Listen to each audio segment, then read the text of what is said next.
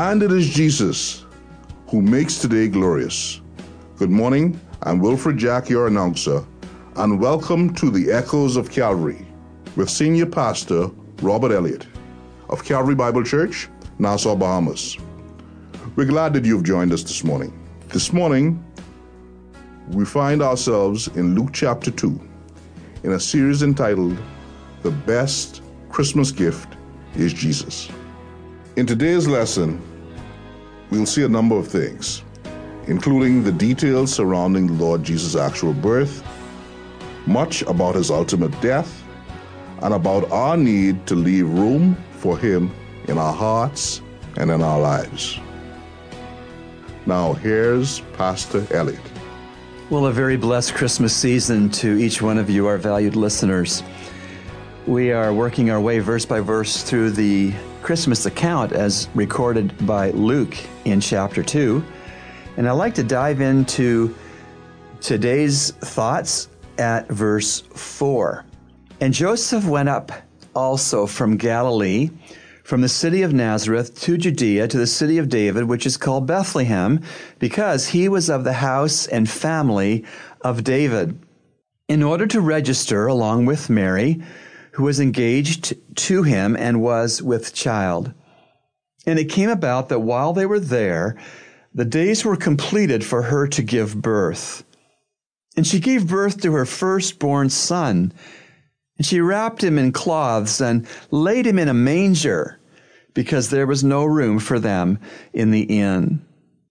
There are several things that we ought to see in these particular verses. The first thing, there in verse 5, in order to register along with Mary, who was engaged to him and was with child. The translator translated the concept engaged. It was really betrothed. In the Jewish culture, you were betrothed to be married. Once the man proposed marriage, the woman accepted the proposal. They didn't come together and have a wedding ceremony except for 1 year passing. The man was apart from his fiancée, building a home for them to live in after marriage. She stayed with her family, was learning further how to be a wife and mother, and preparing her dowry, as it were, getting basics in line with household items and so forth, to be able to come together with her husband in a marriage ceremony, to come together physically to consummate that marriage. So the year between acceptance of proposal and marriage ceremony and then living together was a year's time, was betrothal. And so during that betrothal or engagement time, she was found to be with child. Now, of course, that would have been greatly disturbing to Joseph. He would have assumed that she was sexually promiscuous and was with child because of some other man she was with, and he was going to write her a bill of divorcement. Well, it was a divorcement in the sense of a Jewish idea because they were considered married when they were betrothed, but they weren't ceremonially married until a year later. So discover that your fiancé was unfaithful to you in that 1 year period of time. In a Jewish mindset, you needed to write a bill of divorcement. Of course, an angel appeared to Joseph and explained in a dream to him that the child she was carrying was by the agency of the Holy Spirit. It was a miraculous birth. It was to be the Savior of the world she was carrying and would give birth to. And so he didn't write her that bill of divorcement, and he accepted what was to be certainly a controversial and a situation, let's say, where he could be made sport of. People who didn't believe in the miraculous could, basically tease him for having a fiancée who had a baby not by him, and so forth and so on, and calling Jesus by very mean names.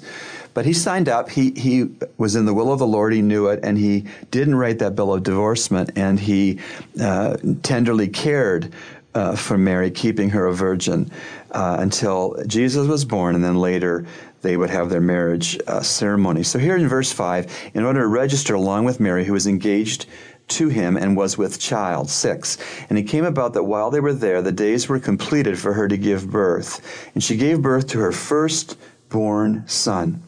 And she wrapped him in cloths. Here they were. They had shown up for the census in Bethlehem. There was no rooms available. The hotels were full. If they had bed and breakfast, they were full. There was just no place for them to lay their heads until a kind and benevolent inn owner said, we have the barn in the back, and they can sleep there if they want. And they were glad for that. And so she gives birth to the Lord Jesus, and doesn't have anything but simple cloths to wrap the newborn baby in to keep him warm. And she laid him, Jesus, in a manger, in a cattle feeding trough. Not exactly sanitary or fancy, but that's what she had, and that's what she used.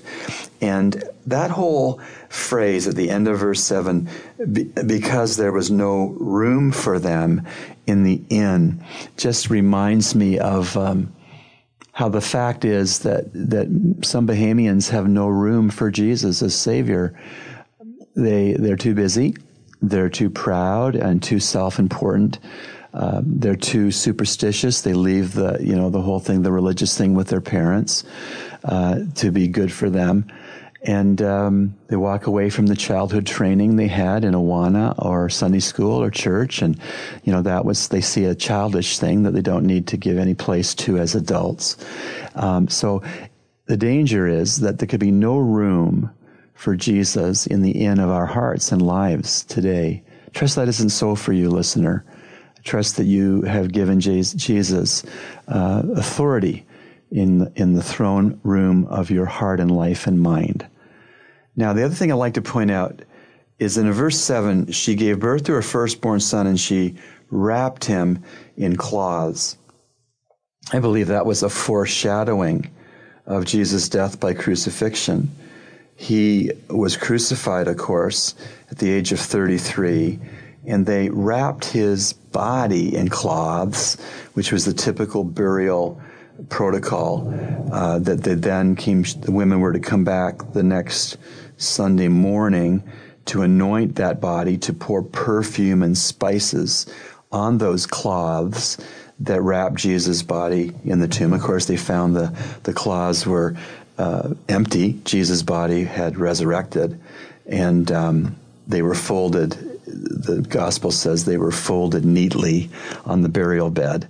But I think the fact that the author notes that baby Jesus' newly born body was wrapped in cloths was a foreshadowing of what would happen to his 33-year-old body after he was crucified for our sins. In 2008, we united for the dynamic Christmas production, The Baby King. In 2012, we came together again for the Easter song. And now another 4 years have passed, and we are uniting again, 10 local churches to reach our world with one story. Bahamas. Make plans with your family and friends to attend the 2016 United Christmas production, Tell the Story. Join us as we tell the story of Christ's birth through music, lights, and drama. Opening night is Sunday, December 18th. Continuing on the 20th, 21st, and 23rd at 7:30 p.m. nightly at the Christian Life Center on John F. Kennedy Drive. Admission is free, so save the dates. December 18th, 20th, 21st, and 23rd. United Christmas production, Tell the Story. Come and experience the heart of Christmas.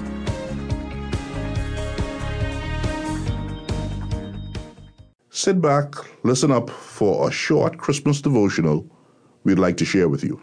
This Christmas devotional is by Dr. Howard Hendricks, who served as the chair of the Center of Christian Leadership and a distinguished professor at Dallas Theological Seminary. The verse is Isaiah 9, verse 2. The people walking in darkness have seen a great light. On those living in the land of the shadow of death, a light has dawned. Our Western world is turning out the lights, refusing officially to acknowledge that God rules the universe. A spiritually dark age seems to be descending over once Christian North America, a peaceful and a prosperous culture sinking in violence and deepening despair. While shadows deepen here, peace and hope rise across the globe. traveled with a missionary to a formerly pagan hideout deep in Asia's interior. With eyes and hearts blinded by Satan, the tribe knew only ritual animism, the annual sacrifice of a young girl, sometimes a boy. For centuries, a 4 or 5-year-old was dressed up, celebrated, and then placed on a stone altar. The witch doctor slit her throat and decapitated the child, poured oil over the head and set it afire, all in order to appease the spirits of their ancestors.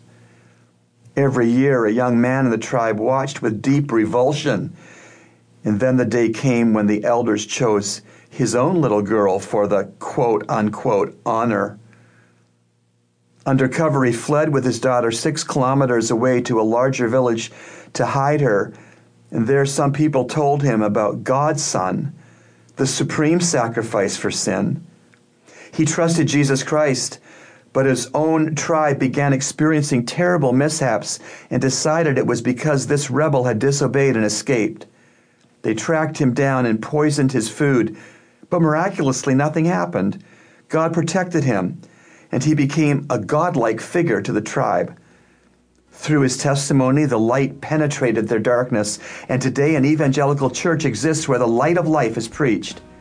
With shadows of death lurking all around us, it is imperative that we profess with boldness the proclamation of the saving gospel message of the life of Jesus Christ.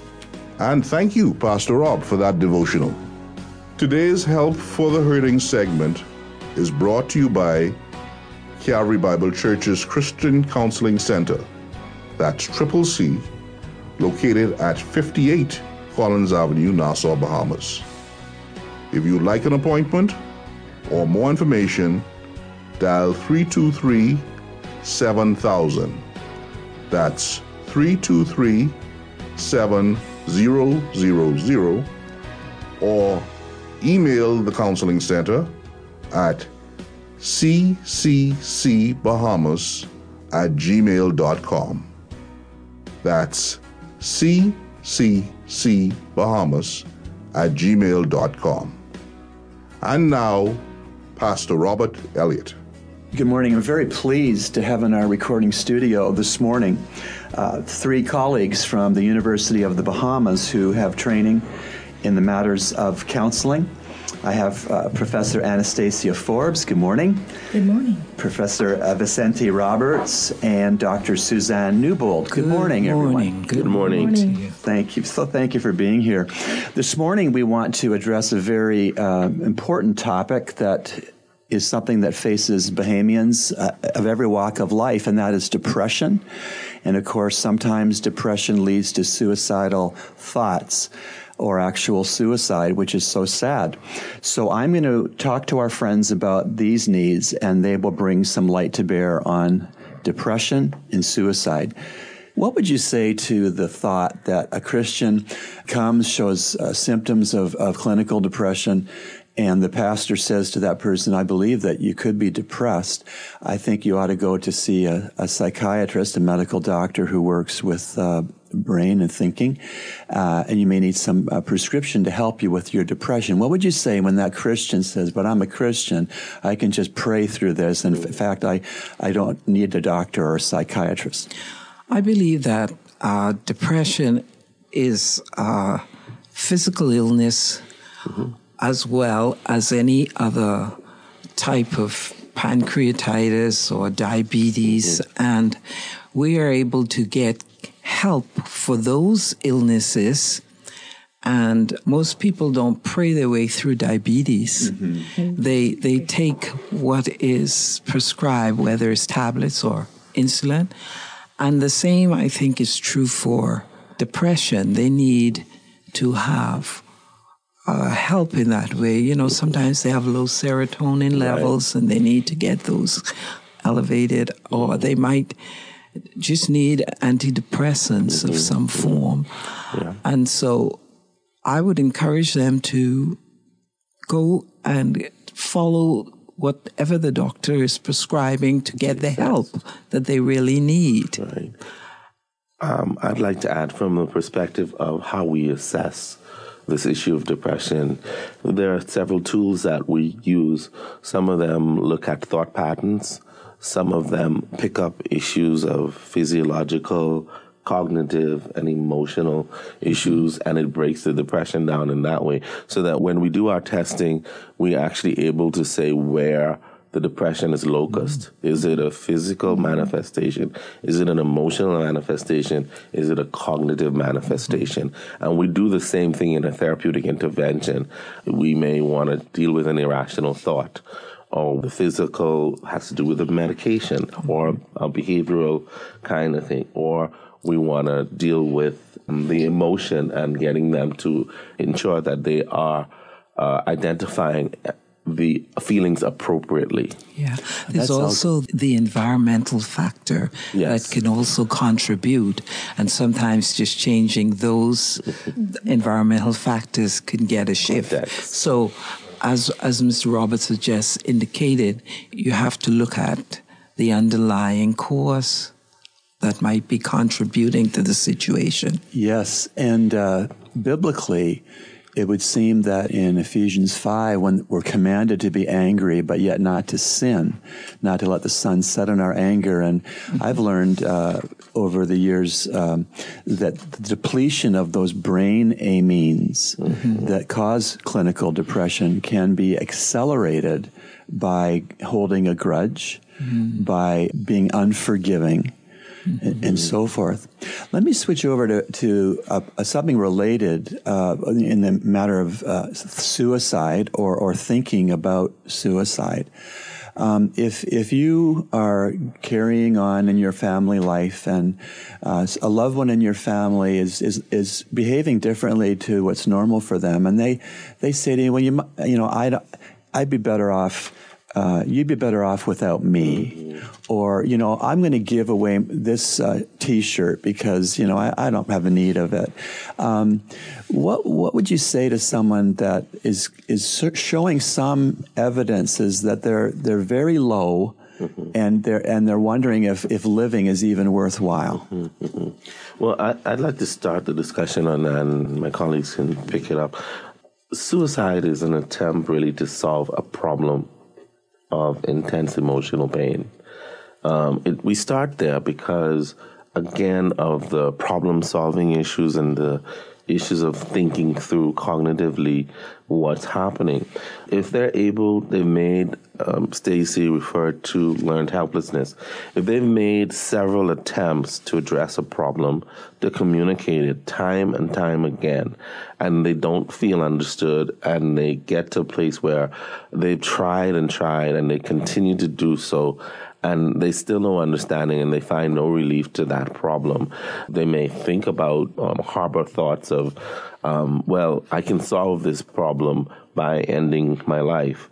When that thought is allowed to exist, because we can start stopping thoughts and replace them with scripture, unspeakable joy, joy forevermore, and those kinds of things. So we have to find a way of appreciating that there are some problems that we can only solve on the surface, and we may need other people to help us to solve those problems. So that family member is being approached and given the opportunity to join in, helping me to solve that problem. And so we need to appreciate that initially. So, Roberts, as we listen to what you just said, there would be three pivotal things as we think about the concept of death by suicide. It'll be, there is a problem. That's one thing. And this problem is causing intense emotional pain. And the third is the lack of, or the impaired problem-solving skills. There's a deficiency there. And so with that combination, it has a right platform for death by suicide to take place. Yes. Is there any legal ramification if a person comes, talks about killing themselves? What are the obligations, both legal and ethical, in that? If an individual is talking about that. We are legally and ethically obligated to report it and to ensure that this person gets the proper help and to create an environment of safety to try to have a good emotional scaffolding around them so that our life could be preserved. Yes. Sometimes, of course, individuals follow through and actually do kill themselves, unfortunately, and they leave behind loved ones, spouses, children, grandchildren. What are some of the issues that survivors have? Depending on the person who commits suicide, their age, because sometimes adolescents are the ones who complete the act. Sometimes a husband or a wife may do it. We've had incidents in this country where mothers have actually driven their cars overboard with all of their kids. That means that the father, whoever the father is of that child, is left having to deal with the death of the mother as well as the kids. There's tremendous guilt because there's a feeling by the relative that's left that, was there something that I can do? They entertain that thought. Did they reach out to me? Did I do enough to help them in any way? Could I have prevented this in one or the other, depending on the responsibility of that relative? In other words, am I responsible for this child? Yes. Am I responsible for this adolescent? If they feel that they're responsible for that child, or they have responsibility for the adolescent, for instance, then there could be an even more sense of guilt, and because they may feel, listen, did I take care of my responsibility? And we'll pick up from here next time. Sit back, listen up for a short Christmas devotional we'd like to share with you. The title of this Christmas devotional is My Advice This Christmas. It's written by Dr. Charles Swindoll, Chancellor of Dallas Theological Seminary. 2 Peter 1, verse 12. I will always be ready to remind you of these things, even though you already know them. If I may borrow from Charles Dickens' famous opening line, Christmas can be the best of times and the worst of times. We have them both, don't we? Who hasn't cringed in September as stores drag out and display the artificial Christmas trees? Who hasn't felt uneasy about the obligatory exchange of gifts with individuals you hardly know? Something about those annual experiences can make them seem like the worst of times. But I prefer to view Christmas as the best of times. This is God's annual reminder to us, in effect, feel the warmth in all the lights, smell that tree, see those gifts, hear those songs. My son came and died for you. The things familiar are reminders of things essential. I will always be ready to remind you of these things, the Apostle Peter wrote, even though you already know them. 2 Peter chapter 1, verse 12. Isn't that great? We need regular reminders of essential truths. In the Old Testament, the Lord used tangible objects and actions as memory triggers. Phylacteries on the forehead, special food at Passover, stones beside rivers, and trumpets for the new year. The sights, sounds, smells, tastes, these seasonal traditions reignited the passions of God's people and reminded them of His love and His commands. Christmas can do the same for us. You string up the lights, you trim the tree, you wrap the presents, you attend a Christmas Eve service. It's all familiar. It's just words, just lights, just a tree, just gifts, just songs. Wait a minute. Remember that Jesus was born of a virgin. Don't forget how the angels lit the shepherd's field with God's glory, announcing the birth of a Savior. You and I needed a Savior, one who would and could die for our sins. My advice this Christmas? Allow the traditions of the season to stir you up by way of reminder. Allow the things familiar to point you to things essential. Don't miss them. You've been listening to Echoes of Calvary, a radio ministry of Calvary Bible Church, Nassau, Bahamas. Our morning worship services are at 8 a.m. and 11 a.m. in our sanctuary located on Collins Avenue. We encourage you to join us.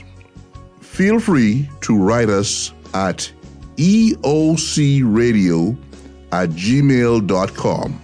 That's eocradio@gmail.com or P.O. Box N1684, Nassau, Bahamas. And remember, everyone needs a Savior.